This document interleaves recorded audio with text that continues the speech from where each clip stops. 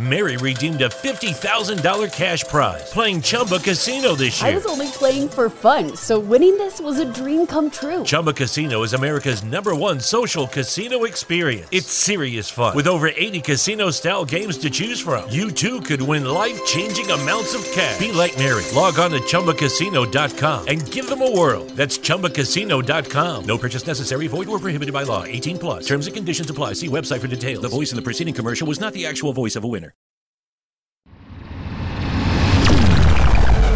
Hoobazoo Radio.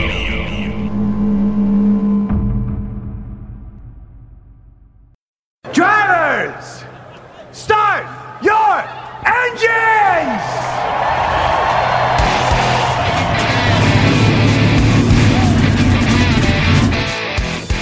Hit the pace car! What for? Because you hit every other damn thing out there, I want you to be perfect! When I'm driving, I got a guy on the radio who talks to me. It's him. He talks to me. Well, I wanna be a race car driver. Pretty girls eating from my hand, yeah. Wanna live a life of fun and danger. No sweating working for the man, alright. Well, I wanna be a firefighter. Cool-headed when the heat is on, yeah. Save my baby from the burning building. Take her home and put the sleepless sun, alright. No, he didn't slam you, he didn't bump you, he didn't nudge you, he rubbed you. And rubbing, son, is racing. Hey race fans, welcome to the Hoobazoo Radio Network and welcome to another edition of Drafting the Circuits Radio. My name is Frank Santorowski. I will be your host for the next hour or more as we discuss a big weekend of racing last weekend and preview the races coming up for the coming weekend. Before we get started, let me introduce you to the panel. With me, as always, Mr. Gray Warren from Richard Childress Racing. Gray, how are you? I'm doing fine. Good evening, sir. Good to hear from you, Gray. Also in the house tonight, Richard Uden, who was celebrating a birthday. Happy birthday, Richard. Great to have you back on the show. Thank you. Good to be here. All right, excellent. Seth Eggert from Motorsports Tribune, NASCAR correspondent, in the studio with us as well. Seth, how you doing tonight, young man? Doing good. All right. And last but certainly not least, Mr. Christopher DeHardy, who covers IndyCar for Motorsports Tribune. Christopher, good to hear from you. Hey, how's it going, guys? It's been a hell of an adjustment so far. Yes, so if you don't know, Christopher has packed his bags and moved from Louisiana to the metro Indianapolis area to be closer to the sports, to kind of really make his dream as being a full-time IndyCar correspondent come through. Chris, I wish you the best. Looking forward to seeing you more often since you won't be that far from me. You know, we're only a couple hours away, and I make it to Indy quite a bit. So, but great to have you on the show tonight.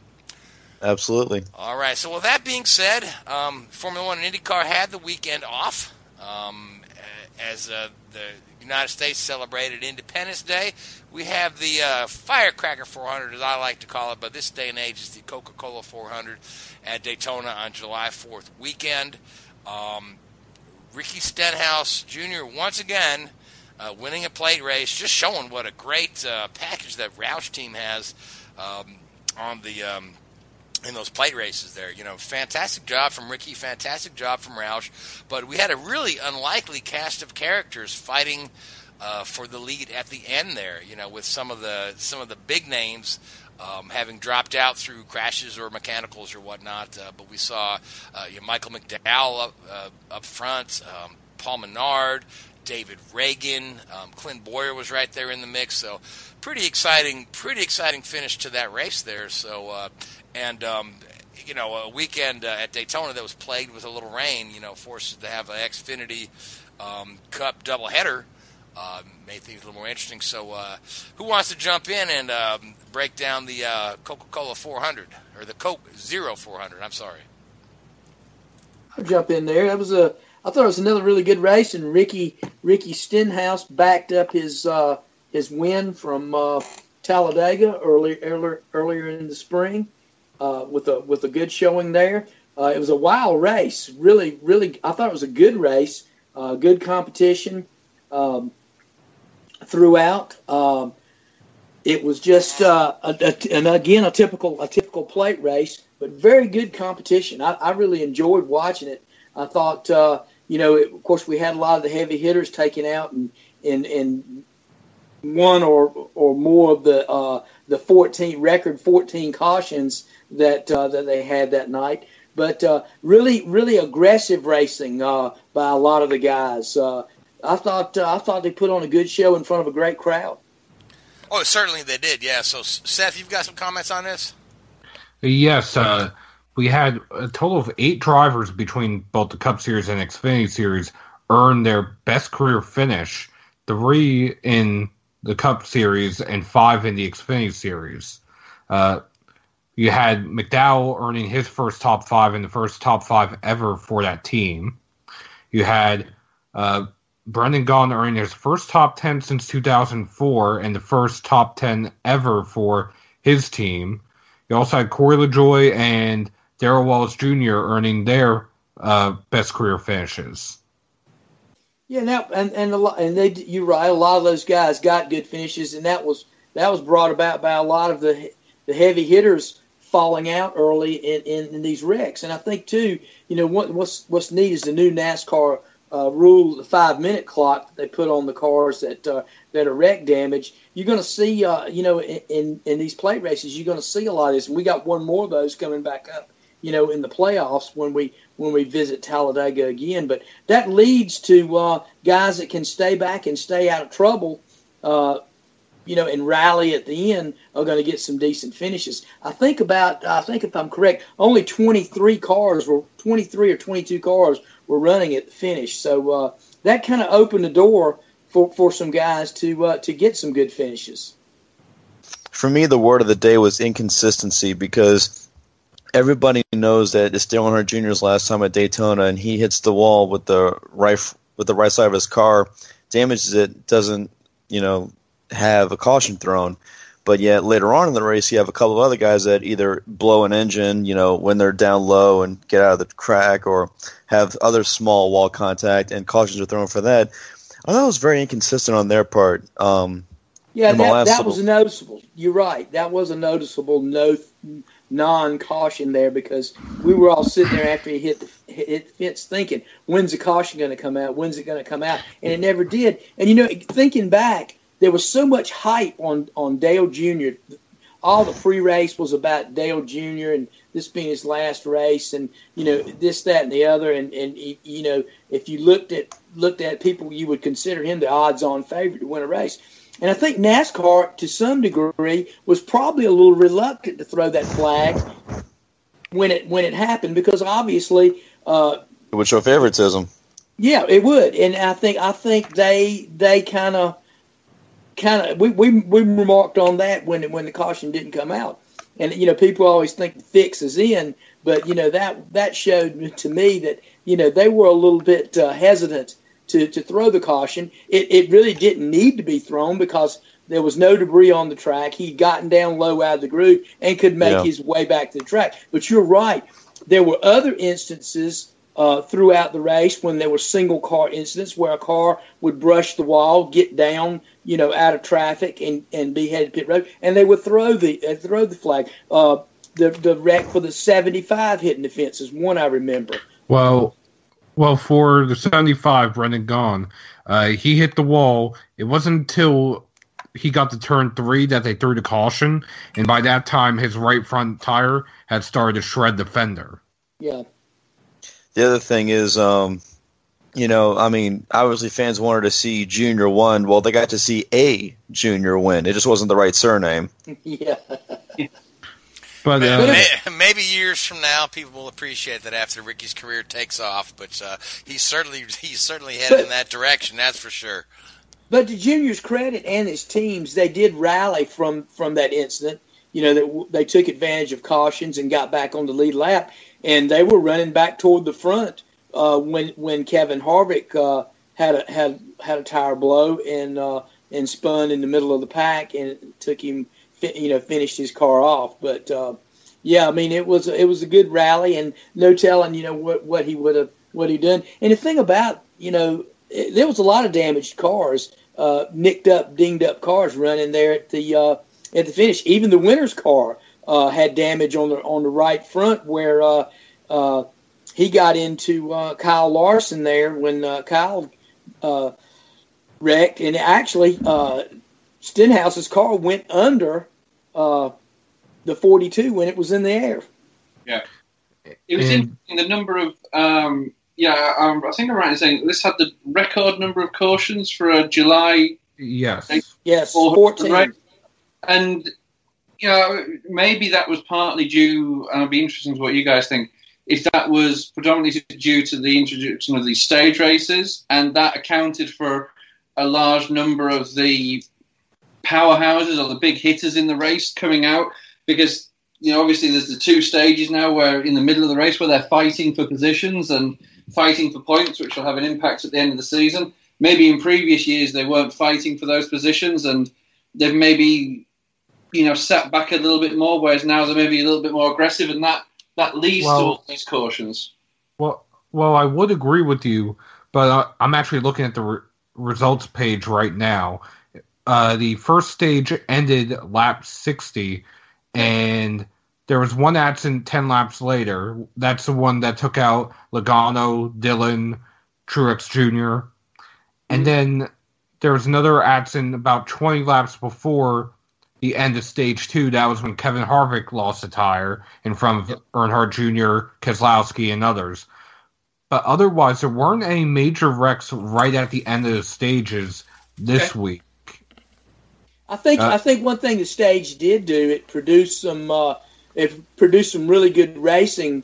You may not have had it right at the very front of the pack, but the guys, trying to race and secure a spot in the top 10 to get a playoff point, I thought that was. I did notice those guys were really racy back there coming to the flag on those when those segments end. But yeah, those two cautions you're talking about, Seth, were both caused by tire failure.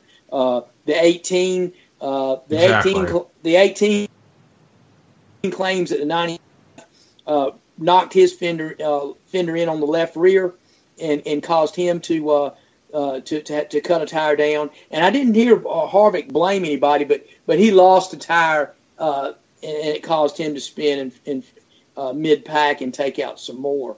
But yeah, I do believe, like you said, Richard, the stage racing did create some havoc there toward the end. You didn't notice it right up at the very front, first couple of cars, but the guys racing from fourth back to 10th or 12th were really mixing it up. Yeah, I mean, I was working Saturday night and can't remember who it was I was listening to, but it was one of the leading drivers. And I remember at the end of the first stage with 2 or 3 laps to go, I remember him talking to his spotter, and he just said, "Hey, look, guys, these points aren't worth it. I'm going to drop back now and let them sort it out," because it was getting a little bit, sketchy up front there with some of the moves, and he's like, it's just not worth it. Yeah, it was hairy, and like I said, one thing that plate racing does reward is aggression, and there was a lot of guys out there, and you heard if you listen to some of the scanner traffic throughout the race, you heard a lot of drivers remark about how aggressive the drivers were and how crazy the race was. But at the same time, you also had a few going off strategy as well.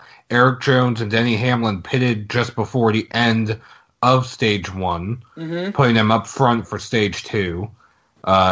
Ultimately, Jones got shuffled out and ended up finishing about 15th or 16th. I want to say he was the best rookie this weekend, but Hamlin was running up front towards the end until he got turned. Yep. In kind of a weird situation. Everyone was bouncing off of each other, and I want to say he bounced off of Chase Elliott and went through the grass and tore his splitter off, cut an oil line or something like that, because when he tried pulling away, his car burst into flames. Yeah. The 5 got into the 95, and the 95 in turn got into Chase Elliott and spun him late. And both Chase and McDowell have had choice words for each other since then. Yeah, that's been pretty well publicized. Their little pissing match this week, but yeah. But again, it was crazy. The guys were making bold moves, trying to position themselves all during the race, and like I said, it was a fun race to watch. It was pretty good. Had I mean, if you didn't like that race, you don't like racing. I mean, it had a little bit of everything for the fans. Just a little note that I want to point out: Stenhouse, he drives a 17 car, won the 17th race of the season, leading 17 laps.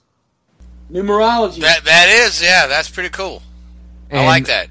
And I did actually see something. I went and looked it up to make sure it was correct. I want to say the last time the 17 car won the 17th race of the season, David Pearson was driving the car. David Pearson, who also has the most wins in the July Daytona race. Don't ask me why I know that off the top of my head. I just do. And there you're going to tell us that you bought an autographed... autographed Stenhouse diecast, and it was serial number 17, and you paid $17. You paid $17 for it. Any more jokes? No. I don't know. No, anyway. we let you go on that. We don't want to get into you hanging out with a 17-year-old, but... Anyway, Pearson won the championship that season, too. Yep. Was that 68 or 69? I think 16. I think it said 69. The stat I saw. Because Pearson won the championship in 68 and 69, driving the Holman Moody 17. Yep, he sure did. But, which was a car that I got to have a look at the Indianapolis Museum. That Holman Moody car, David Pearson. No, that was the Wood Brothers 21.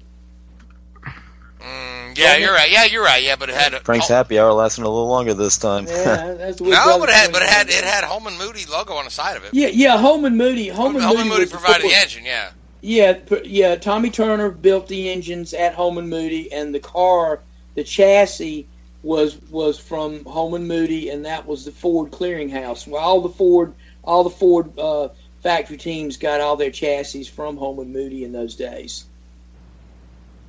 Yes, they did, Christopher DeHardy. But going back to the races themselves, in the Xfinity Series race earlier in the day, like you said, it was rain delayed, not once but twice. They had their own somewhat controversial finish. Fans claim NASCAR waited to throw the yellow until William Byron crossed the overtime line. I've seen the replay. I don't think they waited too long, but at the same time, it was a bang bang deal. I mean, you can't. Yeah. Those cars are running 190 miles an hour down the backstretch, and they're feet away from it. You can't push the button that quick. I mean, I can see where people, they see cars spinning in the background, at the back of the pack, and the car's still making their way. But I mean, it was a bang bang thing. I mean, it was obviously they threw it just as soon as they could react. But I mean, at that time, Byron was right on top of that line. Yeah.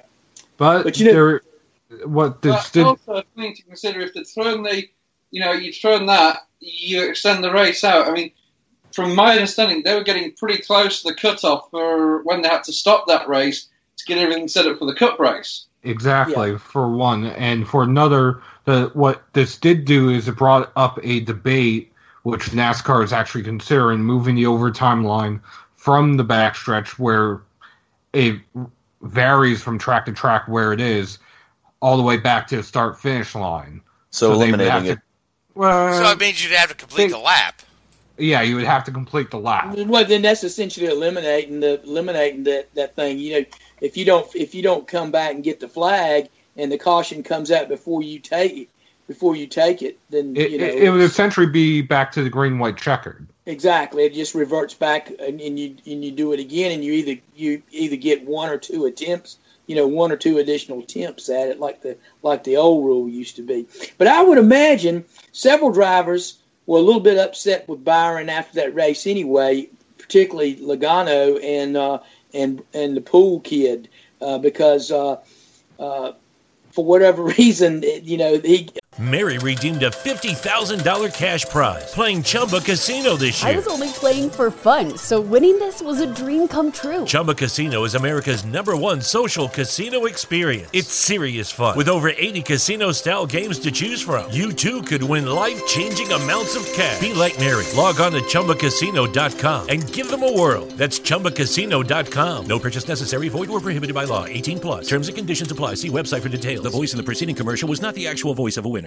Mary redeemed a $50,000 cash prize playing Chumba Casino this year. I was only playing for fun, so winning this was a dream come true. Chumba Casino is America's #1 social casino experience. It's serious fun. With over 80 casino-style games to choose from, you too could win life-changing amounts of cash. Be like Mary. Log on to ChumbaCasino.com and give them a whirl. That's ChumbaCasino.com. No purchase necessary. Void or prohibited by law. 18+. Terms and conditions apply. See website for details. The voice in the preceding commercial was not the actual voice of a winner. Byron got into both of those cars and knocked them out of contention. Well, yes, but there was also one that people did miss during the big one that eventually led to the overtime. After the yellow wave, Ryan Reed got spun off the nose of Eric Jones going into turn 3. I want to say it was just either the spotter saying he was clear, or maybe Ryan Reed getting the call that there was yellow before Eric Jones did. But it ended Ryan Reed's day as well, and it almost ended Jeb Burton's day, and he ended up getting one of his career best finishes as well. Yeah, Jeb finished 4th, I believe, did he not? Yeah, and Dakota Armstrong, his teammate, finished 3rd. I want to say it's the first time that team has had 2 cars in the top 5, and I want to say it's both of their best finishes. Yeah, that would be right, and similar situation that we had in the Cup race later in the day. A lot of the favorites and a lot of the heavy hitters were eliminated in crashes and wrecks, and it left the door open for a lot of guys to be able to shine. Devil's advocate here. By NASCAR having that controversy with the Xfinity race earlier in the day with the possibly throwing the caution late, do you think they might have played their decision to not throw the caution for Dale Earnhardt Jr. later on in the Cup race? Nah, that's just speculation, like we talked about. It was noticeable to me that they didn't throw it, because generally NASCAR can be quick to throw a caution in situations like that, particularly on tracks like Daytona and Talladega. A car gets in the wall, and slows down. They'll throw that flag, and I thought it was a little strange, a little weird that they didn't throw the caution. But there again, like you said, inconsistencies, because there was a couple of instances a little bit later on when it was a single car incident, scraping the wall and moving in, that they did throw the caution. So, gosh, I mean, it's you can't explain it. You really can't. I'll tell you, for my money, one job I would not like to have is to be the guy in charge to decide when the caution is displayed and when it's not, because it's a lose-lose situation. Some people are going to agree with you. Yeah, I mean, it's just like you've got to make that decision in a split second. With that car, you're not going to please everybody. You're not going to please everybody. And it's always you're going to always leave it open to speculation. Yep, always. Yep. So, worst job in the world. Yep. So but it was noticeable, and other people had the same, felt the same way, So, but there again, Junior was able to rally and had put himself in position to contend again late before he was taken out in the second big wreck of the night. So what we have is Stenhouse winning again. We've still got Joe Gibbs Racing still winless on the season, which is just weird, right? And we've still got So and we've still got all those good drivers that haven't won yet, and we're closing in on Richmond. 9 races. Yeah, we're closing in on Richmond for the Chase cutoff. With 2 wins, Stenhouse is solidly in. And I'm just wondering who of the bigger names might be on the outside looking in when the Chase field is set. You guys have any opinion on that? Well, right now, or I'll let you go first, Greg. Well, I was going to say right now, if you had to look at it, if things keep going like they are, Joey Logano's sitting with an encumbered win. That's not going to help him. We've got 11 different winners, but Joey's win is encumbered. So you still got room there for other. They're going to take the top 16. You could have 16 winners going into the playoffs. We talked about this last week. And if some of the guys do win races, like you would think, you almost would feel like that Kyle Busch is going to break through. I mean, he's had wins taken away from him. I mean, for one thing or another, he should have already won several races. Denny Hamlin's run good enough. You got the 20 car. He could win. That's 3 right there. Clint Bowyer's on the cusp of winning. That's a 4th car.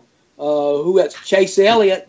We're waiting for Chase Elliott to win any day. I mean, at any time. That could be 5 added to it. I think Joey Logano will make up for that encumbered win. So, I mean, we could be looking at a full field of winners, quite possibly. If not more, because we also have Watkins Glen, where you have a number of drivers who are going to be ones to watch there. AJ Allmendinger comes to mind. That's Michael correct. McDowell. Mm-hmm. You also have some that have been good there that you wouldn't expect to be good there. Yep. Chris Buescher has been good there. Danica Patrick. You could have a surprise winner there, no doubt. And also, who's to say that when he comes back and he gets the waiver, Eric Almirola might even get back up there with a win. Yeah, I don't know if he's going to get to the top 30 points after missing that much of the season. Yeah. So. Well, right now he sits 30th in points, and he only has 3 drivers behind him running the full season. When's his projected return? They say within the next 2 to 3 weeks. 2 to 3. Okay, so yeah, he has a shot at it, but he needs to pull off a win. Exactly. And if you've got 16 other winners, yeah. So I mean, who do you think's going to be on the outside looking in? Obviously the first name comes to mind, Dale Jr. Yeah, is what I was going to say. It's in his final season. If Dale Jr. wins that race Saturday night, then we're looking at 12 winners, or actually 11 with the encumbered win. But that really throws the heat on some other guys. And I tell you what, we've talked about too. Austin Dillon has got to win, but he's mired back in 21st position in points. And really, with 9 races to go, he's really going to have to bear down to really close some ground to get up there. But if we have 5 or 6 winners, 6 different winners in these last 9 races, Austin Dillon could be a winner on the outside looking in to the playoffs.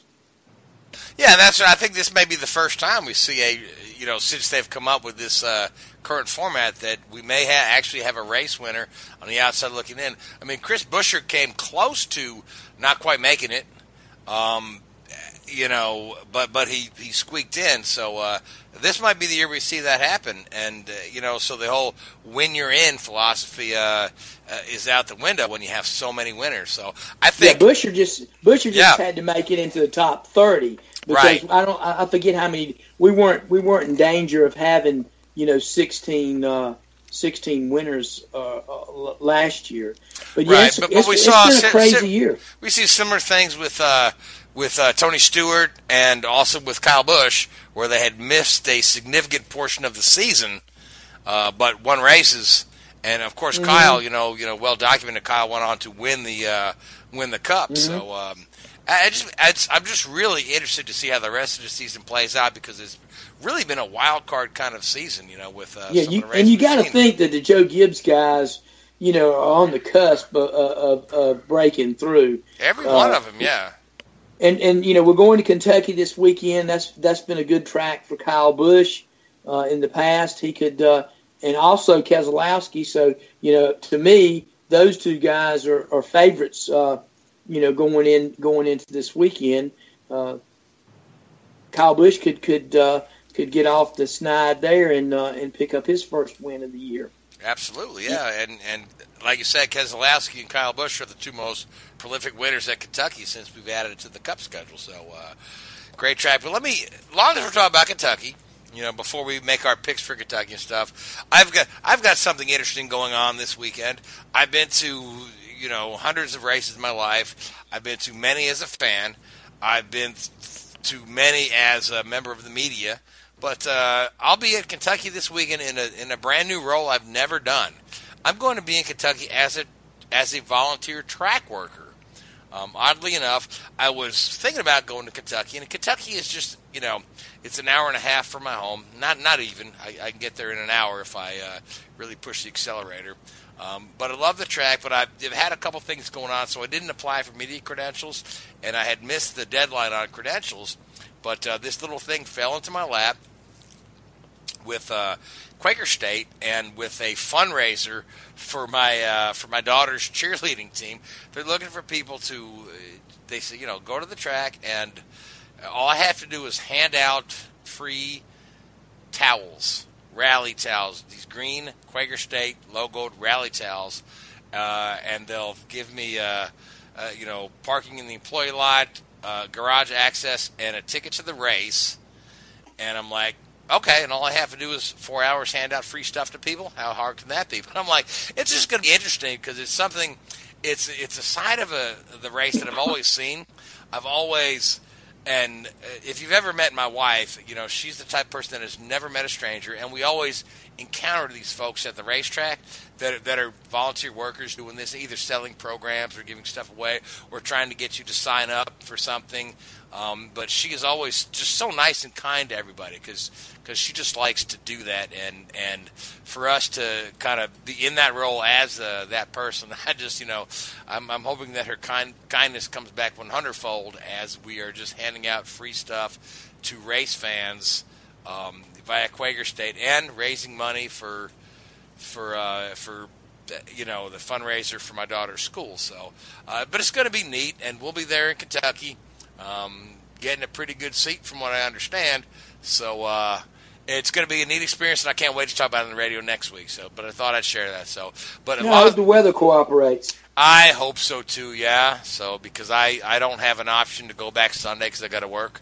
But worst comes to worst. Yeah, Kentucky is a track I've been going to for years, like I said, because it's kind of in my backyard. I've been to truck races there. I've been to Xfinity races there before they had the Cup. I went to the IndyCar race there probably the whole time they had it. I wish they would bring the IndyCars back. I love the place. I've had press credentials there. I've had VIP passes there.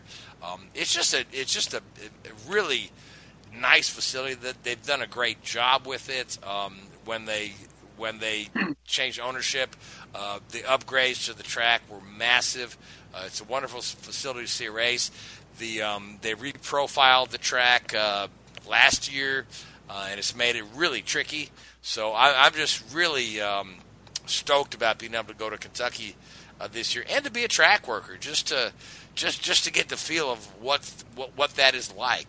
It's kind of cool. We all have worked in racing at one point or another, but I don't think any of us has kind of seen it from that side as a little volunteer person. So I think it's neat. I'm excited. So, but with that being said, who wants to make a pick for Kentucky? And you're not allowed to pick Keselowski because that's mine. I'll pick Kyle Busch. That's a good pick. That's a good pick. I guess I'll go next. I'll pick Jimmy Johnson. Why not? Okay. All right, Richard, who you like? I'll go with 78. 78. Good pick. Good pick. Okay, I'm going to go back and look at the last race at Kansas, which is very similar to Kentucky. And I'm going to say Ryan Not Blaney. anymore. Ryan Blaney gets his second win of the season. I'd love to see Ryan Blaney win. Yeah, I like that kid. He's really good. I actually think Texas is more similar to Kentucky now, since they reprofiled Texas as well. Yeah, I don't think Kansas really. I think Kentucky is rather unique now with the profiling they've done, and so is Texas. Yeah, so. Yeah, the thing about the reason Kansas is a little more that Texas is more like Charlotte and Atlanta in that it has that distinct kink in the dog leg, and Kentucky, like Kansas, has that sweeping front stretch. That's why I say it's similar to somewhat similar to Kansas, and kind of like the way Vegas used to be. But I'm going to say I'm stick with that. I'm going to say Blaney runs well. I'm sure Blaney will run well. So, guys, any other topics coming out of Daytona or going into Kentucky we want to discuss before we move on to talk about other forms of racing? We're just, we're at that point in the season now with 9 to go. We've got to that traditional time of the year after Daytona where, we kind of look at, we're solidly into the second half of the season now, and we're going to see guys start to make moves, and start positioning themselves for the playoffs. So that's going to be something that's going to be on everybody's mind through these next 9 races. Yeah, it's do or die time for these guys that are not locked in. Yeah, so it's going to be exciting to see. All right, well, with that being said, let's talk about young Billy Monger, the driver, very young driver who lost his legs in an accident not that long ago. I saw a story where he was back in a race car, and Richard, you know a little bit about this, that someone you had worked with is kind of involved with this project, but through the use of some hand controls and whatnot. And this was not that long ago. This a couple of months ago. The kid lost both his legs, and he's back behind the wheel of a race car. It's absolutely incredible. But, Richard, you want to chime in on Billy Monger and his incredible story? Yeah, I mean, it was mid-April at the latest when we had this horrific accident at Donington Park. And as you say, unfortunately, at 17 years old, lost both of his legs. But within a month, he was back at the racetrack at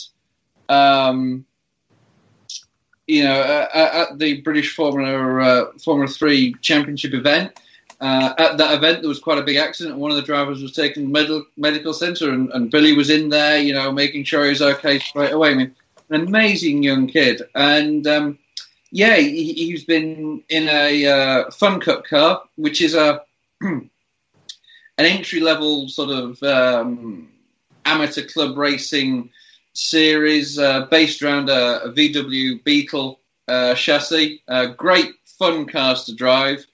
Is that very similar to what we call Formula V in the United States? Could well be, yeah.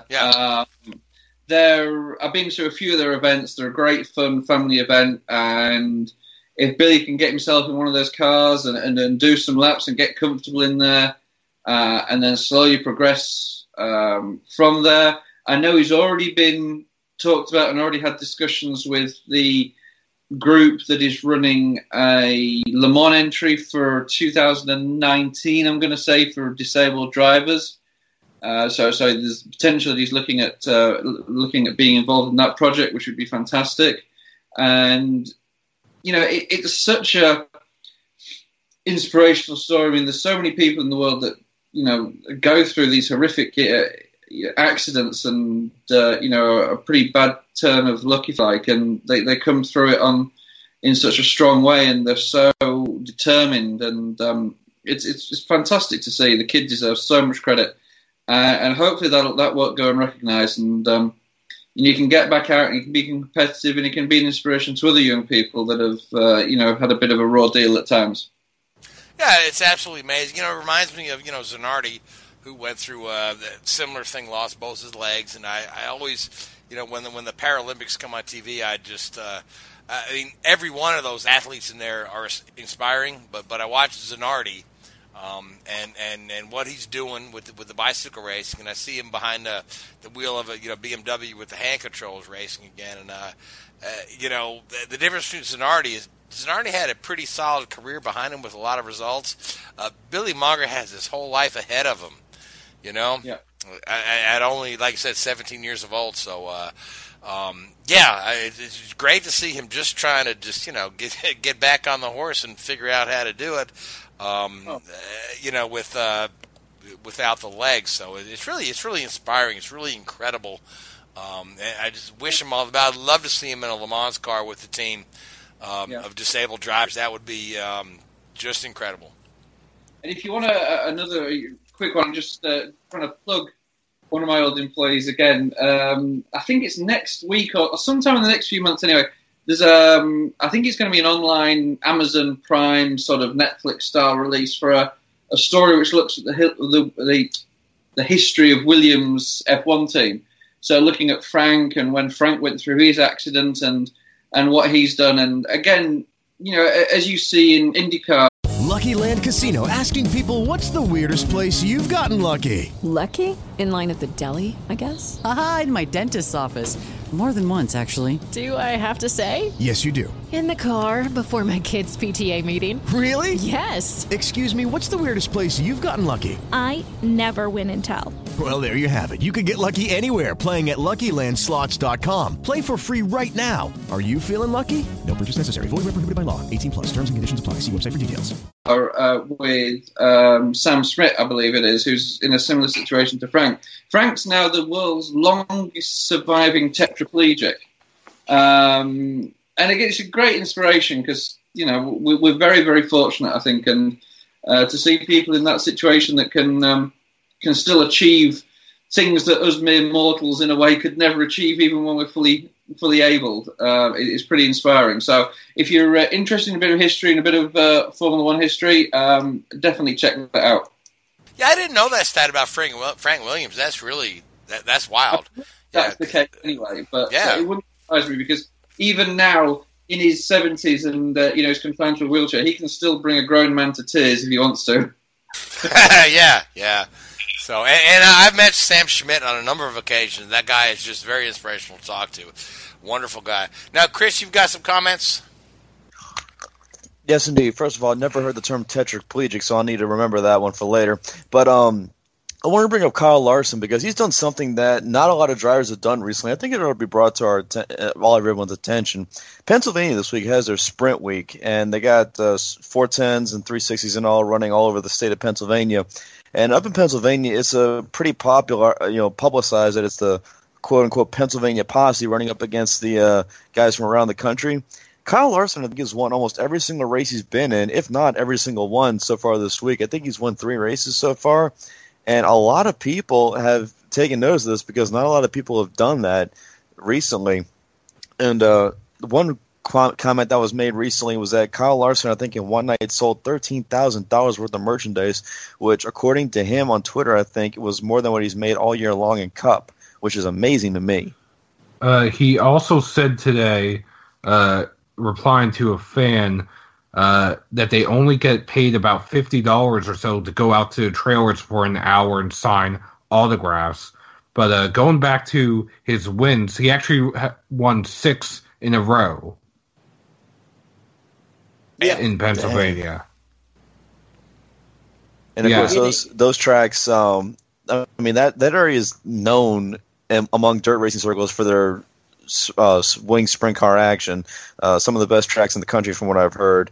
Williams Grove, I think, was like the first race of the week. I'm not sure if he was there for that one.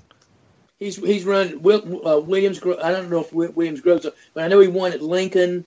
And I have to go back and look, but I've been following it all week long. It started Sunday. He started Sunday, and he won six features this week, which is quite remarkable. And the kid is on a roll. And I did see that article you're talking about, Seth, about his souvenir sales. And of course, it was one of the business journals did an in-depth on that, explaining the situation and. an overview on the souvenir sales, and since NASCAR has pretty much turned a lot of that over to Fanatics and the NASCAR Superstore, the drivers cut and what the drivers make out of that stuff now is really, really reduced, because you got, the pie's gotten a whole lot bigger with more people's hand in it.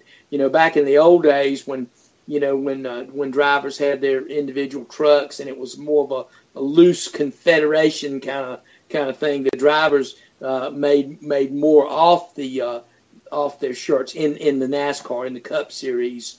But these guys go with their own little deal, and a lot of the dirt racers, even the late model dirt racers, they make really good money selling T-shirts. And one of the things that was explained in that article was, these are places where the ticket prices are very affordable for families and people to go to, and they've got extra money to spend on T-shirts and caps and things like that. Whereas you go to a Cup race and you're looking at buying on the low end a $75 ticket, or showing out a bunch of money for a hotel. Park. Yeah, $20 to park, $200 for a hotel room. Yeah. So the dirt fans have got a little bit more disposable income, after they go through the turnstiles than the average Cup fan does. So it's a pretty neat deal, and that's how these a lot of these dirt racers fund their operation with stuff like that too. So it's pretty interesting article. But I will also, sorry, Chris. One thing I will say before you say something, Dale Jr. actually earlier this year was calling out some people for making counterfeit merchandise and selling them out the track as well. So and that's an issue in a lot of sports. I mean, especially you talk about counterfeit autographs, right? I read an article, and you're talking football, basketball, baseball players, those kind of guys, that as many as 90% of these autographed items, the autographs are fake. And guys are making a killing off of selling stuff there where they're faking the stuff. And Dale tried to take that on because they were doing that to him. And, good for him, because you know what? If I'm going to shell out some money for an autograph, I want to know that it's real. Yeah. But when you find out this certificate of authenticity is also fake, and so you don't know what you're buying, right? So unless you walk up to the driver and have them sign it for yourself, it's hard to tell what you're buying. And it's a racket across all kind of sports. So and I don't know if there's an easy answer for it either. Well, one thing I did want to bring up, is according to someone else on Twitter, or I think it might have been on Facebook, for the smaller teams that are looking to sell merchandise, the best place to buy it is from their own personal website, because there's a lot fewer hands to go through to pay. The team gets a larger cut, and the driver gets a larger cut if you go through the team's website. Exactly. Kyle Larson, for example, redirects you to NASCAR.com or Fanatics.com. I know Danica's website does the same, and I want to say Junior Motorsports, it goes to their own race shop retail website, while some others, it varies from team to team and driver to driver. But by and large, most everything now goes through that. Right now is going through that Fanatics program. We talked about it with the souvenir trailers going away on the midway, and now they've got one large climate controlled tent where everyone goes in and buys the different things. And of course the fans kind of voiced their displeasure with that. And you're seeing some of the souvenir trailers come back at some of the places. The fans actually wanted that, and so we're seeing some of that, some of those come back at a few of the tracks. I will say that a few of the tracks, the trailers are actually easier just because of the land around the tracks. Mm-hmm. Like Martinsville, for example, Bristol, for example, Darlington comes to mind. And then there's some like Daytona, Charlotte, I would throw in Dover, unless it's changed since I was there about 5-10 years ago. they do have a lot of space in which you could fit that tent. Oh yeah, it works well at some places, and in some places it doesn't. But I think it's pretty much that. I guess they're going to have to listen to the fans and figure out what the fans want. Their purchasing or buying experience at the racetrack to be like. I mean, as a lifelong race fan who's been going to races since a little kid, I prefer the trailers. I always have loved going from trailer to trailer and seeing what they've got, and then deciding what to buy. I've always liked that. I don't like the Superstore tent thing, and they've got those at Indy too. They've got the big, IndyCar tent thing, and the team trailers have kind of gone away. I remember years ago they used to have, Ganassi had a trailer, Penske had a trailer, Andretti had a trailer, and they still do to some extent, but most of the stuff is in that big tent that is owned by the Speedway or owned by IndyCar. Give me back my trailers. Maybe I'm just old, I'm younger than Gray, older than Seth, same age as David Starr, evidently. But back to a previous conversation. Yeah, but I prefer the going trailer to trailer, and especially when they have those little events where they say, okay, hey, you know what? Andretti trailer here. Michael Andretti is going to be signing stuff from 12 to 1, and Mario will be here from 1 to 2. And to buy something here and have it signed, you just don't see that in those big superstores. But yeah, I don't know. I don't know what young people prefer, but. But talking about what Chris was talking about just what Kyle Larson has done, obviously with winning two cup races this year, he's kind of emerged and come out of the doing what we always expected he would do, and now he's come through, and of course. That along with his versatility and getting out and running these short track races. I mean, the kid is a versatile race car driver. He can do a little bit of it all. And I guess Seth, can you answer this? Is he planning on running Eldora again in the trucks? I don't believe so. I haven't heard or seen anything as of yet. Because GMS Racing, its fourth truck. They said it was going to run all year and be an all-star truck with a number of different Cup drivers in it throughout the year. They started off with Bowman, then they had Chase Elliott in it, and then after Chase Elliott won in it at Martinsville, they didn't bring it back.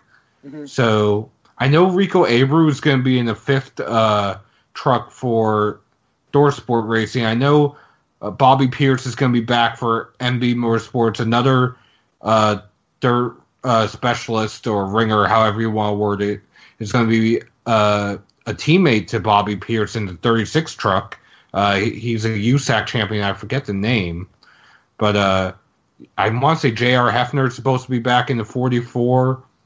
And then obviously you have Christopher Bell and a few others who just came up through the dirt ranks. Yeah. So it should be a good race either way. And like Chris was talking about, I think we could possibly see maybe in another year or two, Ganassi put Larson in a ride for the 500. What do you think about that, Chris? I love the idea. Of course, the thing that's going to determine that is going to be dollars. But let's face it. I think Kyle Larson wants to run the 500. I think it's either Chip or it might have been Target that's put the kibosh on it. I think, frankly, until Kyle runs well at the 500, he can't call himself fully an all-around driver because I think he also needs to do some more open-wheel stuff in the IndyCar world. I would love to see him run an IndyCar race on a road course. I'd love to see him run sports cars more often. I mean, I would love to see him, frankly, become the next AJ Foyt in terms of running anything and everything he wants to.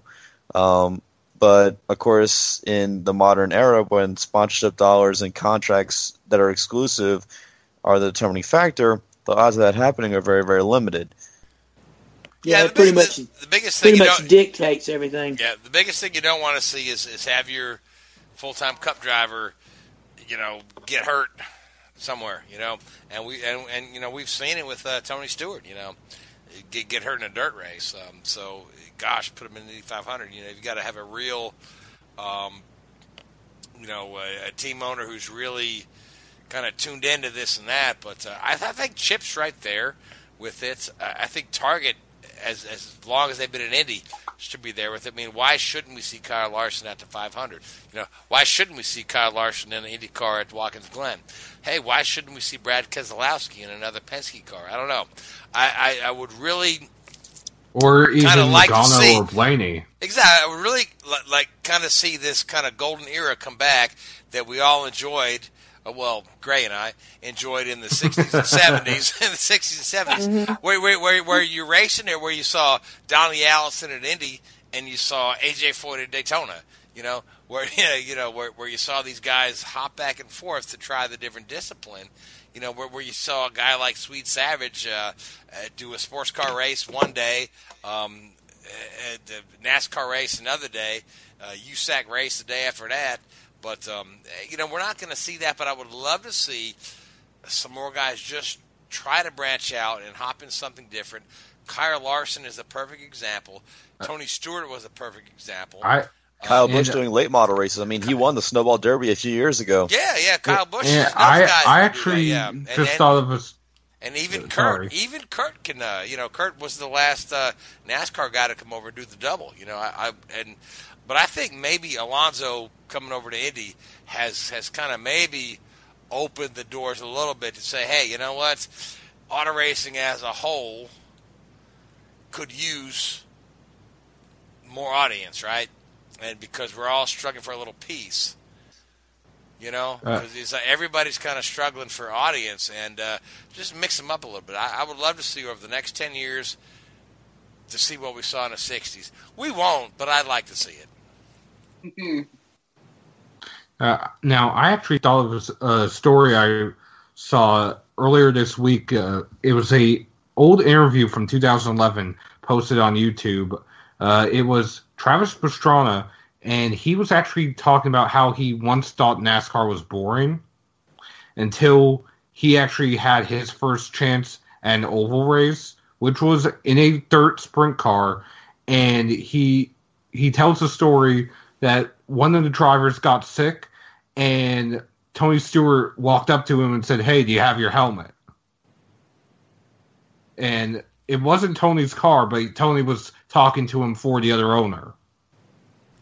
And he hopped in the car. So Tony threw Travis in the car on short notice? That's essentially. Cool. That's pretty cool. Yeah. And Travis, he said that he finished like 13th or 14th that day out of like 26 or something like that, and that eventually led him to coming to NASCAR. That's really interesting. Yeah, that's we need more of that in sports. So, guys, we're kind of getting up against the clock here. So let's move on to a couple more topics. I want to talk about Formula One. We're going to be at the Red Bull Ring in Austria coming up, but before that, we had the whole Sebastian Vettel. FIA investigation, and it just, it was going to be a huge story. We're going to put all this stuff on Vettel. And maybe he's going to be suspended for this season, kicked out of Formula One, who knows? Well, it ended up in a whimper. Sebastian issued an apology. FIA promised not to further investigate. So, Richard, are we done with Sebastian's little bump and run? It'd be interesting to see what happens at turn one on Sunday if Hamilton and Vettel are next to each other. But I think in the cold light of day, Vettel's a pretty smart guy. He'll sit back and he'll look at it and he'll realise that what he did was a little bit stupid and that he was in the wrong there. And hopefully just draw a line under it. I mean, the FAA do have the penalty point system, which is designed to control the drivers and help them sort of self-discipline themselves in a way, knowing that they can't go around doing this every weekend, and then hopefully everybody will learn from it, and this will be a bit of the drivers' meeting on Sunday in Austria will be like, okay, come on guys, we've got a little bit out of hand, a little bit silly. We're better than this. We're best drivers in the world, all this sort of stuff. Sort it out.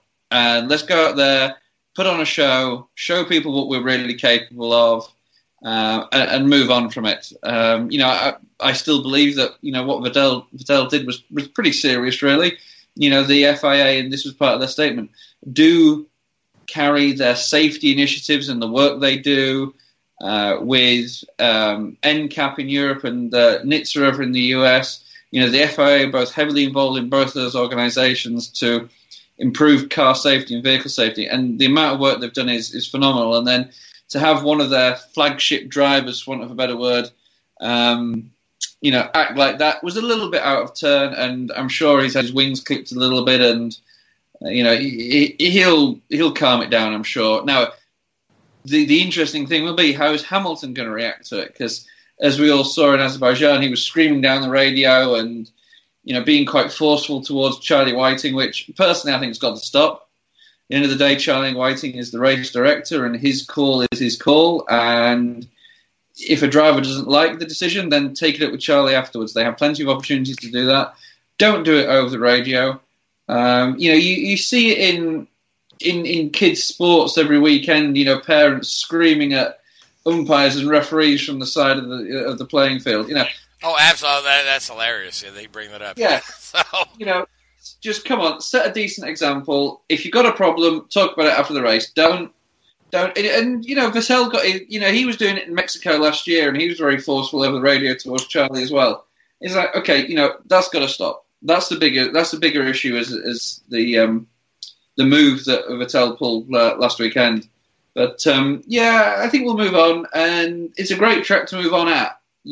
Hopefully this will be one where the drivers can get back to doing what they do best. It's a fantastic track. It's one of the old-fashioned tracks in Formula One. It's where the sport needs to be. And hopefully we'll see a good race. I expect to see Mercedes dominate again. It's a very traction-driven track. The first sort of third of the lap to first half of the lap are 3 long straights with 2 90-degree bends in there, uphill braking zones, because you can leave the braking really late. Car with good braking and good traction, they're going to excel there. It's a small aero section in the middle, 3 or 4 turns there where aero limiting is going to be a factor. But then again, the last 2 corners you're back onto, you almost like your point and squirt style tracks, and I can't see past Mercedes this weekend. I think they'll be dominant. So who do you think, Hamilton or? I think it's going to be Valtteri. You think Valtteri? Yeah. Good for you. Yeah, I like Valtteri too. Because they back in 13 or 14, I think it was 14, wasn't it? Williams actually got 1-2 on the grid there that year. Massa had pole, I believe, and Valtteri was second after.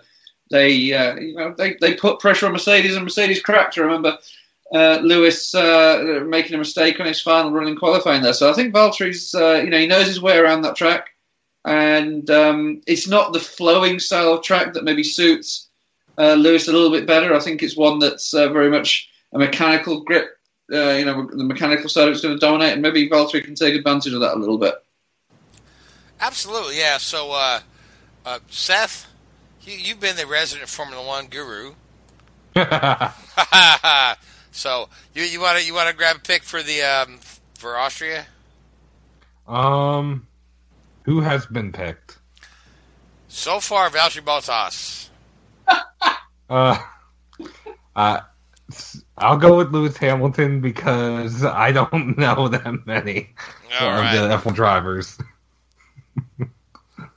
All right, so Gray, you want to pick for Austria? Yeah, just to be different, I'm Vettel. Vettel. Chris, you're next. 2 things. First, I'll do my pick. I'll say Kimi. And actually, I'll take the back. I'm going to take Ricciardo because he's at the Red Bull ring and he's driving a Red Bull. My last little thing, I guess, and then we'll put the Vettel-Hamilton thing to rest. The fact that every single thing has to be investigated nowadays, in my opinion, it should have been done and settled the day after the race. But, Chris, that's just my own opinion. I agree with you 100%. This thing should not have drug out over a week. And not only that, Hamilton's helmet is the color of Ayrton Senna, who took Prost off at 180 miles an hour at Suzuka in 1990, but yet Vettel hits you doing like 1/9 or 1/6 of the speed, and all of a sudden he's dangerous. Get over yourself, dude. Yeah. They were going to 30 miles an hour. Yeah. Not only that, but if you look at him, if Vettel takes his hand off the wheel before it all takes place, and I'm willing to bet that the steering wheel jerked in his hand when he took his hand off it, and that's what ended up leading to the collision. Not only that, but Vettel's looking to his right at the time, and the general rule of thumb that my dad always told me when you're driving is whatever direction you're looking at, that's the way the car is going to go. Now, I must admit, I'll step in. I originally had the same. That was my original, thought. Is that, as you say, you see him pull his left hand off the wheel, your right hand's going to pull the wheel down and move to the right. And that was my initial thought of it. But two things really sort of took to me. Those cars are so well balanced and so well set up. They don't just drift to the right like that on their own accord. And these guys are held in such a high level that, again, they still shouldn't be doing stupid little things like that. But as you say, Senna did that at Suzuka to Prost. But the thing with Senna is he'd made that aura about him. The dry guys who he was up against knew that, and Prost knew more than anybody, that that's what he was going to do. Some of the stories about that Senna-Prost rivalry specifically were such that, Senna just, that was his job, was to win. And I think times have changed now. I think the driver mentalities have changed a lot. And I think it was just stupid that what happened. And I think that was more the issue, really. It was just the petulance more than anything else. Agreed. God, petulance. I haven't heard that word since I read the Bible. But Richard Uden, a resident thesaurus. All right, so that leaves me with taking Kimi Räikkönen. Kimi Räikkönen, yeah. So one more Formula One story I want to touch on because I read it the other day. Robert Kubica, who had tested for Renault, is slated for another test with Renault, and Robert, for his part, said he's 80 to 90% sure of coming back to Formula One. Now, a lot of folks disagree with this, but it's not a secret that Renault was in a bit of disarray. Can you see them bringing Kubica back in the Renault, or because for him to make that statement, I think he's either got to have a really good agent who's really positive about some stuff, or somebody's side, because Renault is saying the opposite. But I love Kubica because the dude is awesome. It's horrible what happened to him. But what do y'all think? You think we could really see him in Formula One next year? I think he'll be. I think there's a very, very good chance he'll be back. Again, to set up a test like this, it's not cheap. You're looking at $1 million probably, or whatever it is, to get all the infrastructure out there, get all the personnel out there, and get the cars running. So Formula One is not a sport or an industry that does just a favour for somebody. Will he end up at Renault? I don't think he will. I was thinking about this. I did read an article on this on the internet the other day, and it made a lot of sense. When I first read it, I thought no, but it makes a lot of sense. He could very, very well end up, if he does well at Renault, next year in a Ferrari. I think it makes perfect sense from Ferrari. Really? They've got. Vettel likes to be number one. He doesn't like to have somebody competing against him. Kimi's probably had his day. In all fairness, he's probably tired of the politics. He's still one of the most naturally talented drivers out there, and fantastic to watch on his day. But he's probably had enough of the politics of the game, especially in Ferrari. Ferrari's a very politically driven. Come to Indy. And, there's probably a few vodka distilleries he hasn't been to around the world yet that he wants to check out. And I think that, so for that Ferrari seat will be available. And, it's going to be available next year. Not many, not without paying a huge chunk of a contract out. And you've got Kubica there who has a huge amount of talent. And if he doesn't work out, then they've got a number of young drivers coming through. The guy that won the F2 races in Azerbaijan last weekend, for an example, that would be a very, very competent backup. But so, do you not think that maybe Roman Grosjean is in line for the Ferrari seat if Kimi steps away? And maybe you see Robert in a Haas car? Yeah. You know more than me. I'm just for you to say that we might see Kubica in a Ferrari. That blows my mind. Yeah, I mean, has Grosjean really, to want of a better word, dominated the teammate? I mean, Magnussen was a little bit. I don't want to use the word damaged goods, in a bad way, but he didn't really excel when he was at McLaren up against Jensen. And everybody knows that Jensen was a very, very good, solid, top 5 driver on his day. Magnussen didn't exactly dig up any trees up against Jensen, and now Grosjean's beating Magnussen, but again Grosjean's had an extra year in the car, and I mean I know Jensen had one, he was up against Magnussen, but there's been nothing like, wow, that's an amazing drive come through. I think that would be the other option. Another big name in a car that can easily, get out of a contract that Ferrari could pay out of a contract. But I think you've got to look at it from two sides. Where would, Kubica go, and who is looking for a driver? Admittedly, I think Renault are definitely looking for a driver for next year, because I can't see Jolyon Palmer getting that drive. There's Oliver Rowland, who's in F2, who I know is in the Renault stable. He's doing, a pretty solid job. There's rumours that Perez could go to Renault even before the end of the season, around about the mid-season break. Or a Renault. I mean, their ultimate catch for Renault would be Alonso. I know there's been talk of that. I think Alonso needs to land in a Ferrari or a Mercedes. But that's just me. I mean, you're talking one of the top talents on there, mired in the middle of the grid in the McLaren. But I think it's going to be a fantastic, silly season, and I think Kubica throwing his hat into the ring if he does come back. I'd love to see him come back. I think the talent. I'd love to see him come back. Yeah, is on another level, and that thought of being out in a Ferrari is a bit of a left field sort of idea, but it could just work out. You never know. That's really interesting, Richard. I hadn't really thought of that. I never would have guessed, Robert in a Ferrari, but gosh, I'd love to see it. I'd love to see the guy back in the sport. So let's turn our attention to IndyCar as our time is dwindling out. We're actually in overtime in our own green-white checker. So IndyCars will be at Iowa Speedway this weekend. A beautiful bull ring out there in Newton. I love that track.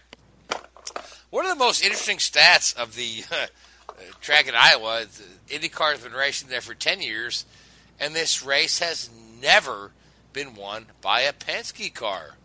Either way, this has been the stomping ground for Andretti Autosport. Ganassi's won a couple times. Last year, it was Ed Carpenter Racing taking the win. But Penske's never won here, which is pretty interesting to see, and Chris has just dropped off the call. So, my other IndyCar guys. Anybody want to jump in and pick a pick for Iowa? I'm going to say Newgarden repeats. He won. He won last year with with I guess he was with Carpenter last year, and won the race. I'm going to say that he's going to break the string for Penske and get their first win there. Gray, there's a lot of people thinking that, right? That Newgarden was so dominant there last year, but now he's with Penske. Penske hasn't won there, and Newgarden's got the track figured out. Whatever data he remembers from, whatever things he's gleaned there, might be pretty solid. He was so dominant last year. I think he led like 90% of the laps. So, but yeah, I think he was close to lapping the entire field too. Pretty much, yeah. It was what you like to call a shit show. So, but yeah, he stunk up the show. And let me Let me try to bring Chris back in. Nope. All right, no Chris. All right, so Richard, who do you like for Iowa? As a team, I know they've been quick, and he said the one there last year. One of those Ed Carpenter cars, whether it's Ed himself or Hildebrand, one of those two guys, I think they could do. I believe Did they test there recently? Yep, they tested there recently, and Hildebrand was fastest in testing. Yeah, so let's go for JR. Let's go for Hildebrand. Yeah, good for Hildebrand. Yeah, I mean that's a good pick. You're talking. They've got all the data from last year where they just stomped the field there. So, Seth, what do you think? I'm sorry, Chris dropping off the call just kind of messed me up. I think Chris has a technical issue. He's trying to get back on. I'm trying to get him back in. So, in the meantime, I am going to go with Ryan Hunter-Reay. I say he's going to go and salvage what he can for the season with a win at Iowa. Good pick. He can do it there. Yeah, sure. Ryan's won there, I think, 3 times. Two or three times. And Andretti Autosport as a team has won there. I want to say because Weldon won there. TK won there. Actually, Ryan Hunter-Reay won 3. Hinchcliffe's won there with Andretti. They've had the dominant team there before. I guess that's the site of Marco's last win. Yes, it is. It is. In 2011, yeah, it is. Yeah, Chris is back. Chris, you're back. Yeah, Darren Weiss and I went out on me. Start talking IndyCar. My IndyCar guy drops out. So we're talking it's that about new internet we got up here. Yeah, Give us your preview on this weekend. So Chris, thing we're that talking about Iowa and how Penske's never won there, and is Newgarden going to be the guy to break the Penske jinx, or we're looking at somebody else? So go ahead. If Penske is going to have a winner, I think it would be Newgarden because he's done very well there. But I think that if Penske doesn't win, a driver that I'd like to see get their first win is J.R. Hildebrand. Also at Iowa, I'm thinking that we're going to see a strong run from Ryan Hunter-Reay because he actually did win 3 out of 4 races there. He told me a couple years ago when I interviewed him before the race, that he felt like he didn't have the car to lean on, and that, after the race, he's like, oh, no, they actually did what I needed them to do. Now, the other thing is that this weekend we also have some junior level series competing there too. USF 2000 is going to be there. And one guy I'm looking forward to interviewing out there is going to be Alex Barron, a Frenchman who drove for Belardi Auto Racing in 2014, I want to say, in Indy Lights, and actually won a race. He actually has done really, really well. He's going to be driving in USF 2000. Did you say his name is Alex Barron? Yes, Alexander Barron. Baron, not 2 R's, like the guy that won. Not like the guy that ran in Indy cars in the late '90s. Yeah. Yeah. Well, another thing about Alex Barron is that he's done off and on stuff the last couple of years with Road to Indy, but with like testing or whatever. But I'm looking forward to seeing what he can do. USF 2000 only has 13 cars, but there's 15 cars now in Indy Lights because Belardi Auto Racing has a 4th car for Chad Boat, Billy Boat's son. He's going to be racing at Iowa and also at Gateway, which I'm looking forward to seeing how he does. I'm going to be attending Iowa, and it's going to be a great show, I think. Now, are you going to Gateway too, or no? Plan is to go to Gateway, yes. Yeah, I'm looking for Gateway. That's going to be first time for the Indy cars in a number of years with repaved track and stuff too. So interesting to see about that. So your pick, Chris. You know what? I'm going to go for a first-timer here. I'm going to say Jared Hildebrand because he actually tested the setup that Newgarden drove for last year. And if he did very well at Phoenix this year with just one hand because he broke the other one. So I'm going to say Hildebrand. All right. So you got Hildebrand. So does one of the other guys. And Richard. Richard's also got Hildebrand. So you guys are – I'd like to go with Hildebrand as well, but I hate to duplicate a pick, so I'm going to say that actually Will Power breaks the Penske curse and not Newgarden, and Will Power wins because this is a guy who right now has the championship on his mind. He's got big momentum right now in the season compared to some of the other guys, save for Dixon. So nobody think Dixon's going to win, huh? Quick question: is this a Saturday night race or a Sunday afternoon? Sunday afternoon. The race starts at 4:44 Central Time. Sunday afternoon. Okay. Sunday afternoon. Yeah. 4:44. That's an interesting time. I know, right?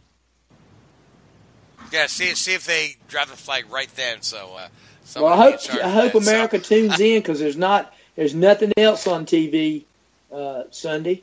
So other than a little baseball, hopefully they'll pretty much have their way with TV. So yeah, this will be an NBC televised race. It's also. As long as the NASCAR races don't get affected by weather. Yeah, that's right. Be good this weekend, I think. That should be good. Okay. Well, yeah. Please don't let me get affected by weather because I don't want to miss out on my free ticket to a race. So anyway, guys, we are out of time. We're 15 minutes out of time.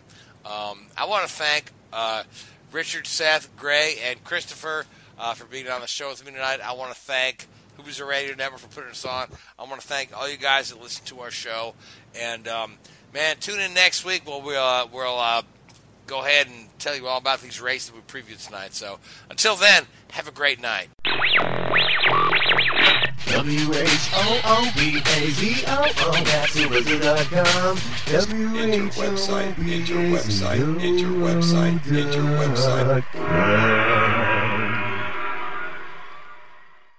Mary redeemed a $50,000 cash prize playing Chumba Casino this year. I was only playing for fun, so winning this was a dream come true. Chumba Casino is America's #1 social casino experience. It's serious fun. With over 80 casino-style games to choose from, you too could win life-changing amounts of cash. Be like Mary. Log on to ChumbaCasino.com and give them a whirl. That's ChumbaCasino.com. No purchase necessary. Void or prohibited by law. 18+. Terms and conditions apply. See website for details. The voice in the preceding commercial was not the actual voice of a winner.